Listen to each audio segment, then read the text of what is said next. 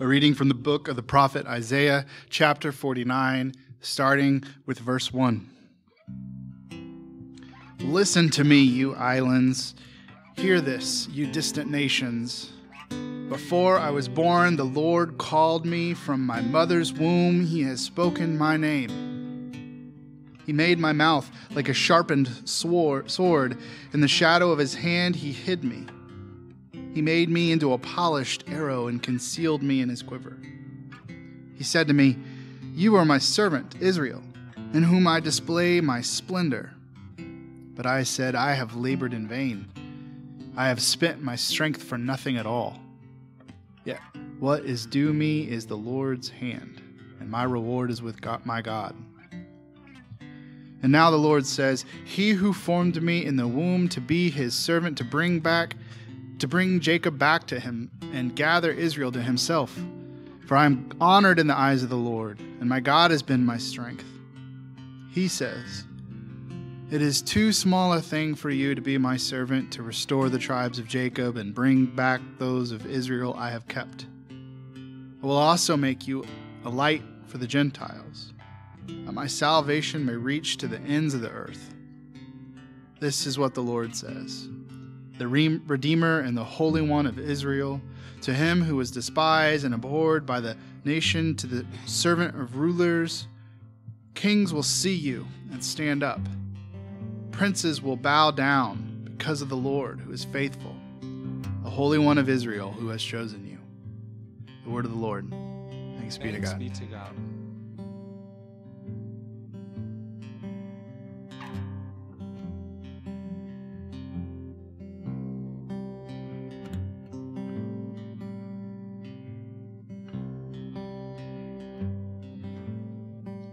A reading from the first letter to the Corinthians, chapter 1, starting with verse 1. Paul, called to be an apostle of Christ Jesus by the will of God, and our brother Sosthenes, to the church of God in Corinth, to those sanctified in Christ Jesus and called to be his holy people, together with all those everywhere who call on the name of our Lord Jesus Christ, their Lord and ours. Grace and peace to you from God our Father and the Lord Jesus Christ. I always thank my God for you because of his grace given you in Christ Jesus. For in him you have been enriched in every way, with all kinds of speech and with all knowledge, God thus confirming our testimony about Christ among you. Therefore, you do not lack any spiritual gift as you eagerly wait for our Lord Jesus Christ to be revealed. He will also keep you firm to the end, so that you will be blameless on the day of our Lord Jesus Christ. God is faithful, who has called you into fellowship with his Son, Jesus Christ our Lord. The word of the Lord. The Gospel according to St. John, chapter 1, starting with verse 29. The next day, John saw Jesus coming toward him and said, "Look, the Lamb of God who takes away the sin of the world. This is the one I meant when I said, 'A man who comes after me has surpassed me because he was before me.' I myself did not know him, but the reason I came baptizing with water was so that he might be revealed to Israel." Then John gave this testimony, "I saw the Spirit come down from heaven as a dove and remain on him.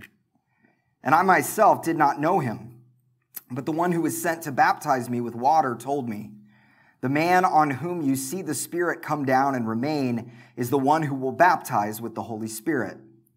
I have seen, and I testify that this is God's chosen one." The next day, John was there again with two of his disciples. When he saw Jesus passing by, he said, "Look, the Lamb of God."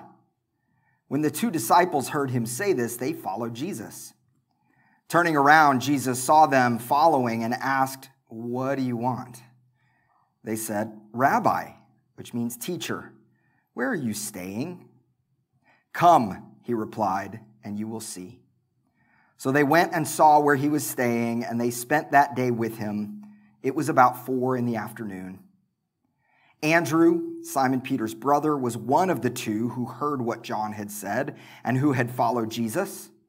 The first thing Andrew did was to find his brother Simon and tell him, "We have found the Messiah," that is, the Christ.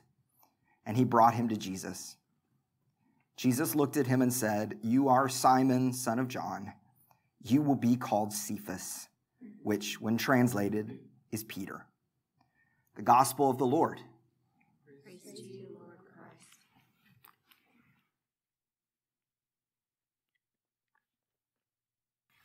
Well, it's good to be with you all today. We are continuing this season of Epiphany, this season of the light of God going out into all of the world. In our readings today, we're reminded that our faith is always Jesus-centered and others-reaching. Christianity is not a thing unless it is focused on love for others, and we're reminded of this today. But here's the problem with that. I'm a naturally selfish person, and so are you. We are often left to our own devices. When we're left to our own devices, we often think about ourselves first. Sometimes we start with ourselves, and then we think about our tribe, our family, or the people who are like us or who think like us. This is a survival mechanism for humanity in some ways. It has been throughout the centuries. We protect ourselves. And there's a certain measure of that that's appropriate.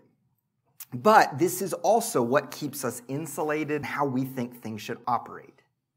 It just feels better. It feels right.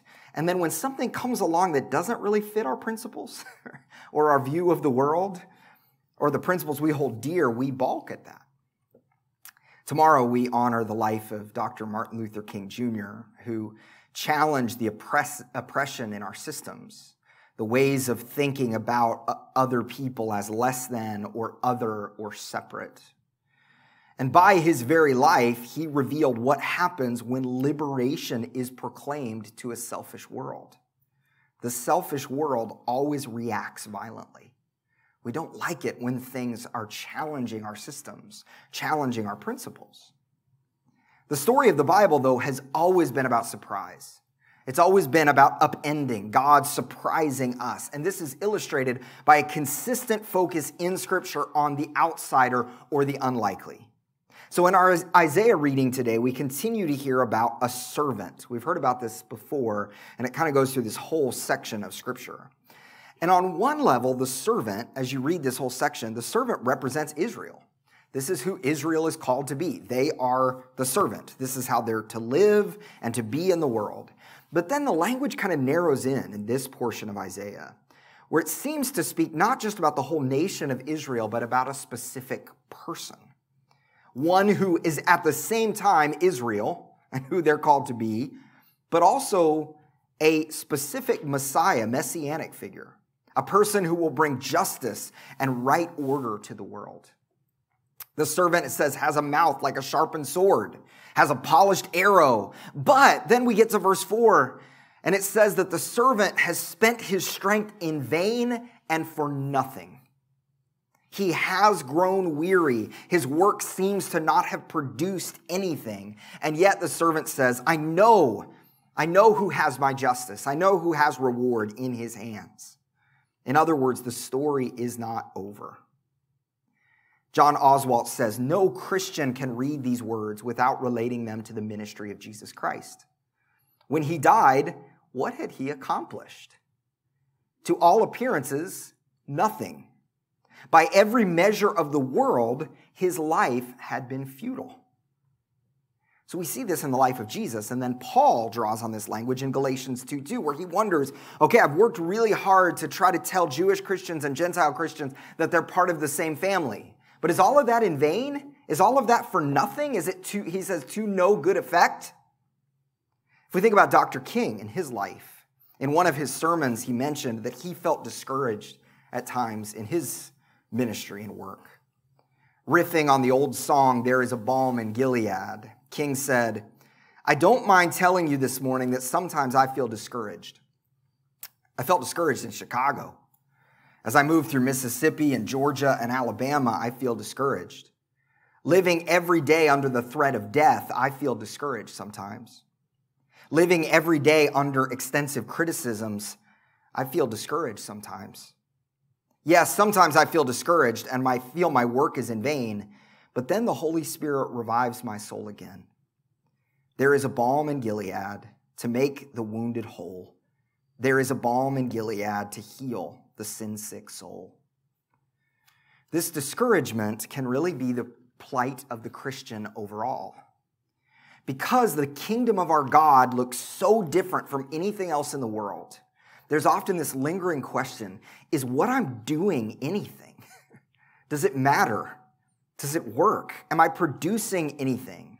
Now, of course, there are times in life where we see good fruit, and we can celebrate that and rejoice in that, but rarely is it the same good fruit that we expect by worldly systems. Rarely is it efficient or successful or dynamic by the world's standards. So this servant, it says, will gather Israel, but then it says it's not enough that they gather Israel, that the servant gather Israel. They also need to be a light to the Gentiles, or will be a light to the Gentiles. But not on his own. This is the action of God himself, God working through the servant. This is God's work and not their work. Verse 7 even tells us the servant will be despised and abhorred by the nations. There will be a rejection that happens. This is what happens when the kingdom of God works in the world. There's naturally an impulse of rejection. That's selfishness. Jesus is a light to the nations. Jesus embodies the vocation of Israel, and yet the world rejects him. Now, growing up in church, I often heard passages like Isaiah 49:5 as purpose passages. We were so focused in my upbringing on an individual purpose and destiny. So we tended to individualize these readings. So I would say, God knew me before he formed me in my mother's womb. And of course, that's true. At least it's not true. It's true. But when we super individualize these passages first, what they do is they start to put pressure on ourselves.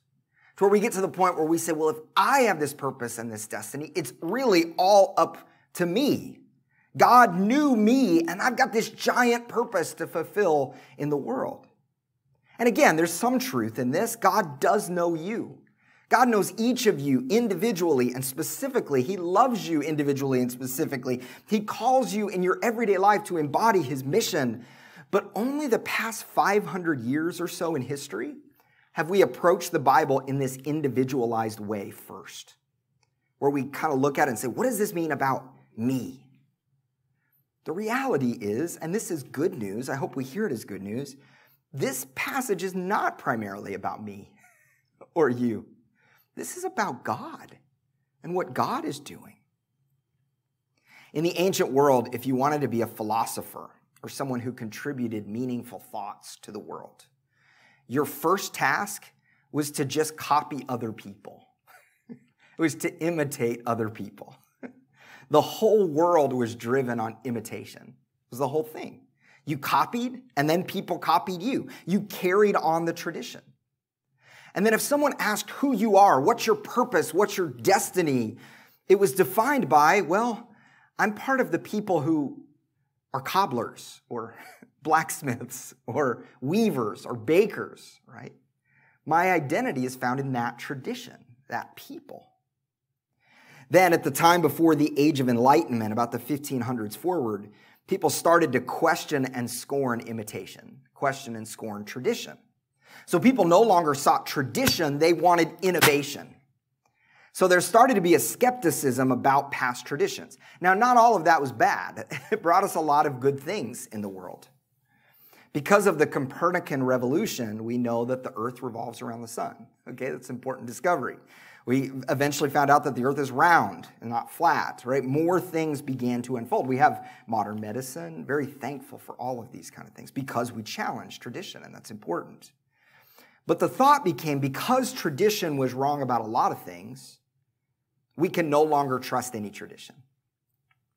The philosopher Descartes wrestled with this. He wondered, okay, if imitation and tradition no longer define who I am, if I'm no longer defined by being part of a people who have passed this down from generation to generation, who am I? What makes me a me? What makes me an I, right? He eventually concluded, what makes me me What makes me who I am is that I think. I have an ability to think. So he eventually concluded this really popular phrase that, I think, therefore I am. In the 19th century, Friedrich Nietzsche rejected the Christian view of God and developed this idea of the Übermensch, or the Superman. And the Superman is the one who creates their own thing. They're not dependent on anything outside of their own individuality. So life is all about individual fulfillment. Well, in the midst of all of this shifting, the Christian faith has affirmed you are part of something bigger than yourself. It's not just about you. In fact, if your life is about you and you alone, you're missing something. The longing for human existence finds its home in a story, the people of God, and in a person, Jesus. So God is the agent of healing and restoration and is our final hope. Now, it is so incredibly liberating to know I'm not the hope of the world. This means that our work and our relationships and our personalities can be rooted in something deeper than just myself or yourself. It is liberating to know you are not the hero of the story. God is. And by his grace, he calls you to a deeper life in him. Paul begins his letter to the Corinthians by reminding them of who they are in Christ. Christians carry a baptismal identity that's not based on our successes or even our behavior, that it's based on only what God has said about us. That in baptism, the Christian is a new person, a new creation. God's given us this new identity, but we don't often live up to it. We often forget who we are. Paul wants the church to remember they've been sanctified. This is a fancy church word meaning they're set apart to be holy. They're part of a family, the saints, Jew and Gentile, which was really controversial. You're all part of the family of God, all different backgrounds. You're here together. And Paul says grace and peace, some words that are familiar to us, from God our Father and the Lord Jesus Christ. Grace means it's unearned. God's given you a gift. Peace means all is as it should be, God's order.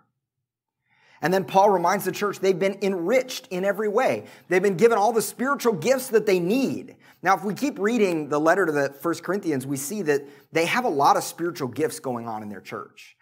In fact, they really, really value these ecstatic spiritual gifts, and that started to be a problem. But the antidote to their problem is recognizing God as the source of their gifts.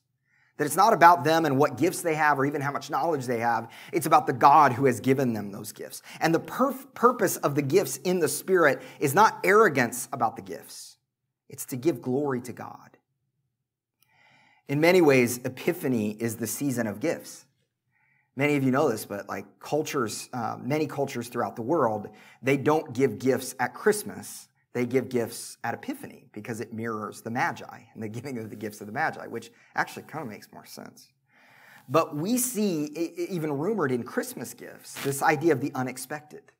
In a perfect world, this doesn't always work great with kids, but in a perfect world, a gift is open up the gift and are completely surprised, and it's you shouldn't have. This is a gift I never would have expected, right? This is a rumor of grace. God gives us something we never would have expected. I love in The Lion, the Witch, and the Wardrobe, C.S. Lewis's work, when Aslan, the Redeemer figure in the story, is on the move. And winter breaks and spring starts to begin to spring.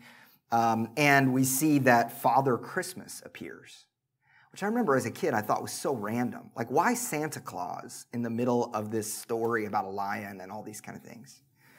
But Father Christmas becomes the giver of gifts in the story. The children receive the gifts they will use in battle.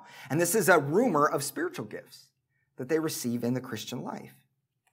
So at the beginning of this letter, Paul simply reminds them of what God has done for them and their identity in Christ. Now, later in the letter, Paul is going to call the Corinthians on the carpet for their bad behavior, because there's a lot of it. They're doing stuff that's just wrong. They're sleeping around a lot, including with family members. They're mixing their worship of God with the worship of other gods. They're separating the rich and the poor so that the rich get to take communion first. This is really harmful behavior. It would be tempting for Paul to just say, you're done. Like, I'm done. You're canceled, Corinthian church. Like, I'm over you now. But he doesn't. Instead, he reminds them of who they are. He recognizes their behavior doesn't line up with their identity. And he shows them this truth. I wonder if the best way to correct people in the context of Christian community is to remind them of who they are, of their baptismal identity. And Paul does this before he addresses any of their behavior. And then he does something incredible. And knowing what we know later on in the letter, this is radical. He says, I thank God for you. So even with all the stuff you're doing, I thank God for you. Dietrich Bonhoeffer wrote about giving thanks in every spiritual community, even spiritual communities that he calls paltry and problematic. Have you ever been in any churches like that? Paltry and problematic? I have. He says this, and sometimes we can be a little paltry and problematic, I think, but he says this, what may appear weak and trifling to us may be great and glorious to God. The more thankfully we daily receive what is given to us, the more surely and steadily will fellowship increase and grow from day to day as God pleases. So we give thanks for the community that God has given us. Paul says they have everything that they need. They don't need a newfangled gift or ecstatic experience. They have it all. Even when life is boring or difficult, they don't need to chase after anything else beyond what they already have. But Paul says they don't lack any spiritual gift as they wait, verse 7. So in other words, no matter how gifted they may be in the present moment, we're still waiting for Christ to come again. Sorry about that. Is that me? Or should I move?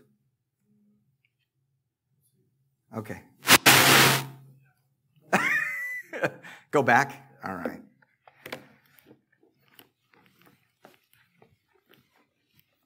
All right, so Paul says they're waiting for Christ to come back. They still anticipate this future reality. In the meantime, the church must depend on Christ's own work, not their work, so that they might be blameless at the day of our Lord Jesus Christ. This is the good news. Your identity is part of God's family. It's not dependent on your behavior or your success or failure. It's only dependent on Him. The Corinthians are not bearing the fruit that they need to bear. But God is faithful, and their identity as part of the family is sure. I think about, these days I know I'm drawing a lot of conclusions to parenting or connections with parenting. That's just my life. But Lucy is at this stage of her life where she is convinced she will never move out of our house, ever. She will never go to college. And that I will always read to her until she falls asleep for the rest of her life. Now, there's going to be a time where she probably won't think that anymore. And we will need to lovingly encourage her to explore her independence, which is good. And she'll want to. But right now, she just wants to live with us forever. And right now, my response is, you are always part of our family. You are always a Sharp. You are welcome with us forever, and we will always be your parents. I think that the good news for us is we are always part of the family. That even if in our successes and failures and all of these things, we have a baptismal identity that is sure. When sin manifests in the life of the Christian, we should rightly call that out. But not because it's just a naughty thing to do, because it's something foreign to our true identity. We are the people who have been set free. And God will always be faithful to us no matter how messed up our behavior is. Because it's ultimately about God and about orienting our lives towards the reality of His Lordship. In our gospel reading, John gets this. He knows, John the Baptist knows that this story is not about him. He believes he's part of something, but he's already deferring to Jesus. And if you read this section, you'll see that John has disciples. He has people following him. And yet the whole time, John's saying, no, look at this guy. Look at Jesus. Twice, John declares, Jesus is the Lamb of God who takes away the sin of the world.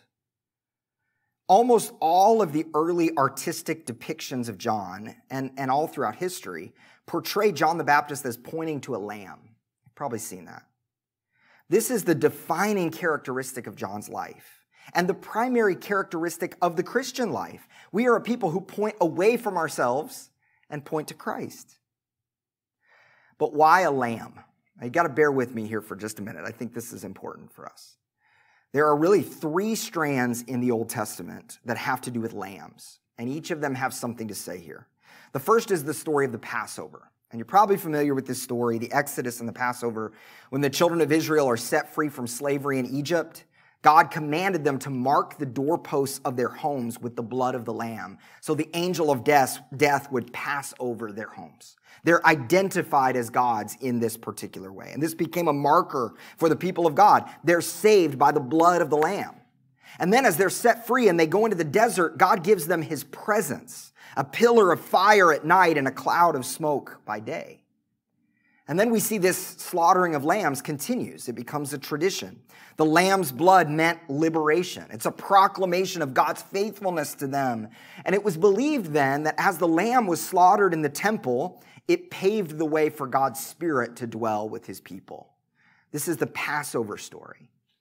Now, in Jesus, John recognizes there's a new Lamb of God who brings about liberation. This time, though, it's not just from slavery in Egypt, it's from the greatest enemy of all, death itself. And John sees that this Lamb of God who's come into the world, and then soon after that, what happens at his baptism is the Spirit comes down and rests on him.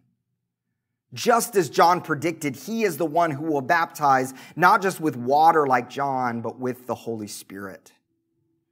And sure enough, after Jesus' death at the end of John's gospel, the resurrected Christ breathes his life, his Spirit, on his disciples. John describes all of this in a profound, mysterious way. A new Exodus has happened. A new Passover has happened. And there is a new Passover lamb. So this first thread, and I think it's the primary thread in the Gospels. Different people debate this, but when we talk about the Lamb of God, we're first talking about Passover. This is a new Passover lamb in whom we are identified as the people of God. Sin is slavery. Counterfeit narratives, destructive behaviors. This is what sin does. It keeps us enslaved. And yet Jesus has brought about a new Exodus. Liberation is here, and we've been set free from sin and death.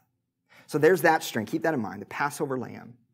And then there's the second image. In addition to Passover, there's another holiday in the Jewish calendar called Yom Kippur.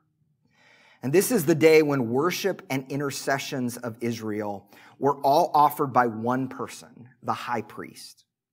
The priest stood before the people as their representative. He did this for them and confessed their sins in their name. And he took this animal and somehow, and I know it's weird and mystical and creepy, but he took this animal and vicariously confessed all the sins of Israel as an act of penitence, acknowledging the just judgments of God. The high priest then took the blood of the lamb in a vessel, ascending the Holy of Holies, interceding for Israel, praying that God would remember his promises and graciously forgive them. Well, the New Testament writers, particularly the book of Hebrews, begin to see this as a foreshadowing of the priesthood of Christ. That Jesus comes from the Father to be our representative, bone of our bone and flesh of our flesh, in solidarity with humanity. And he offers the worship of humanity to the Father in a way we cannot offer it on our own. And in doing so, it's believed Jesus is both the priest and the sacrifice at the same time. James Torrance writes, he offers not an animal, but himself in death, that he might be the Lamb of God to take away the sin of the world, saying amen in our humanity to the just judgments of God. He does not appease an angry God to condition him into being gracious, but in perfect acknowledgement of the holy love of the Father for the sinful world, seals God's covenant purposes for all humanity by his blood. Okay, so we've got the Passover lamb, liberation, freedom. We've got the perfect sacrifice at the Day of Atonement, solidarity, stepping into our experience and therefore forgiving our sin. And then there's one more image that comes from a book that's not in our Bibles. But a lot of the early Christian writers knew this book and they borrowed from this book. And that's the book of 1 Enoch. And in this book, there's this really interesting story. At first I read this and I went, wow, that's creepy. But then I remembered that actually in the New Testament, there's a lot of creepy things too. So it's just like all throughout. So in the book of Enoch, there's this story of a bunch of sheep who are being attacked. And their lambs are being taken by wild beasts. But the sheep, they can't defend their lambs. They can't defend their kids. So suddenly, all of a sudden, one of the lambs grows horns, which is a symbol of power and dominion in the Bible. And this lamb receives a sword, and he grows up, and he vanquishes and destroys all the enemies in the sheepfold. This image is also present in the book of Revelation, Revelation 5:6. So this is the image of conquering, the lamb who conquers. So somehow we have all three of these images: liberation, deliverance, we have atonement, and we have conquering, that all kind of come together here in light of Jesus as the Lamb of God. So when John proclaims Jesus is the Lamb of God, all the people are hearing all of these images at once. He's in solidarity with humanity. He has set us free. He's come close. He's forgiven our sin, and he's conquered all of our enemies. This image is often called the Agnus Dei. We sang that song today, the Lamb of God who takes away the sins of the world. Actually, it was a prayer that we prayed. Jesus is both the suffering lamb and the victorious lamb. In our liturgy each week, as the body is broken, we say, Christ, our Passover, is sacrificed for us. Therefore, let us keep the feast. Fleming Rutledge ties all these themes together and writes, as the apocalyptic conquering lamb, he defeats sin, stamps it out, eradicates it. As the Paschal or Passover lamb, he stands between us and the specter of death. As the sacrificial lamb, he gives his own blood to be the once-for-all offering to cleanse sin forever. This is what all these themes say to us. In Christ, we have the one who has suffered and has set us free.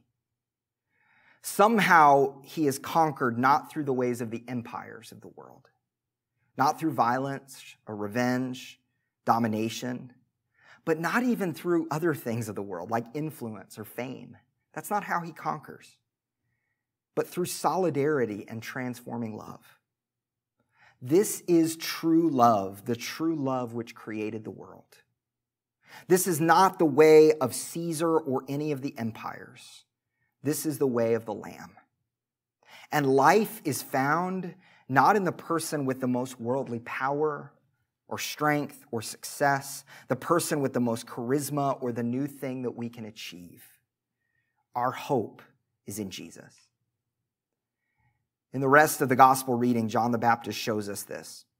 He points his disciples to Jesus. The disciples ask where Jesus is staying, and he says these words, come and see. Well, all throughout John's gospel, come and see is this phrase that's associated with revelation. We're about to be surprised. We're about to see something unexpected. The two disciples follow Jesus. They see where he's staying, and then it says they remain with him that day. Well, John is just great with words. So he takes this come and see, but then he also has this word remain that's used all throughout the Gospel of John. Discipleship is not just about moments or events, it's about remaining. Remaining, though, sounds way more boring than arriving or transforming or making an impact. But it's so much better. I used to live right next to Titan Stadium, and a few years ago when they made a playoff run, I was rooting for them, like most of Nashville. But I can't hide the truth. I'm a Dallas Cowboys fan. I'm not a Tennessee Titans fan. I wanted to see our city do well, so I became a bandwagon fan along with most people in Nashville. But there are some people you'll meet who are remainers to the Tennessee Titans or whatever their team are. They stick around. They're not bandwagon fans. They're there in good times or in bad. Life in Christ is so sweet, but it's not set up for bandwagon fans. It's about staying, remaining in him. We are invited to come and see this thing that has happened, and we're called to invite others to come and see. When the disciples follow Jesus, they receive a completely new identity. So Andrew, when he experiences Jesus, he has to go tell his brother Simon. That's the only thing we hear about Andrew is he has to go tell his brother Simon. His identity has changed. Something in him has shifted. And then when Simon experiences Jesus, he's given a whole new name. His name's not even Simon anymore, it's Peter. Today, we hear the good news of revelation, light, and surprise in the midst of exile, broken lives and relationships, and the counterfeit narratives of this world. Remember this week, the servant is here, even if his work is often ill-received and frustrating.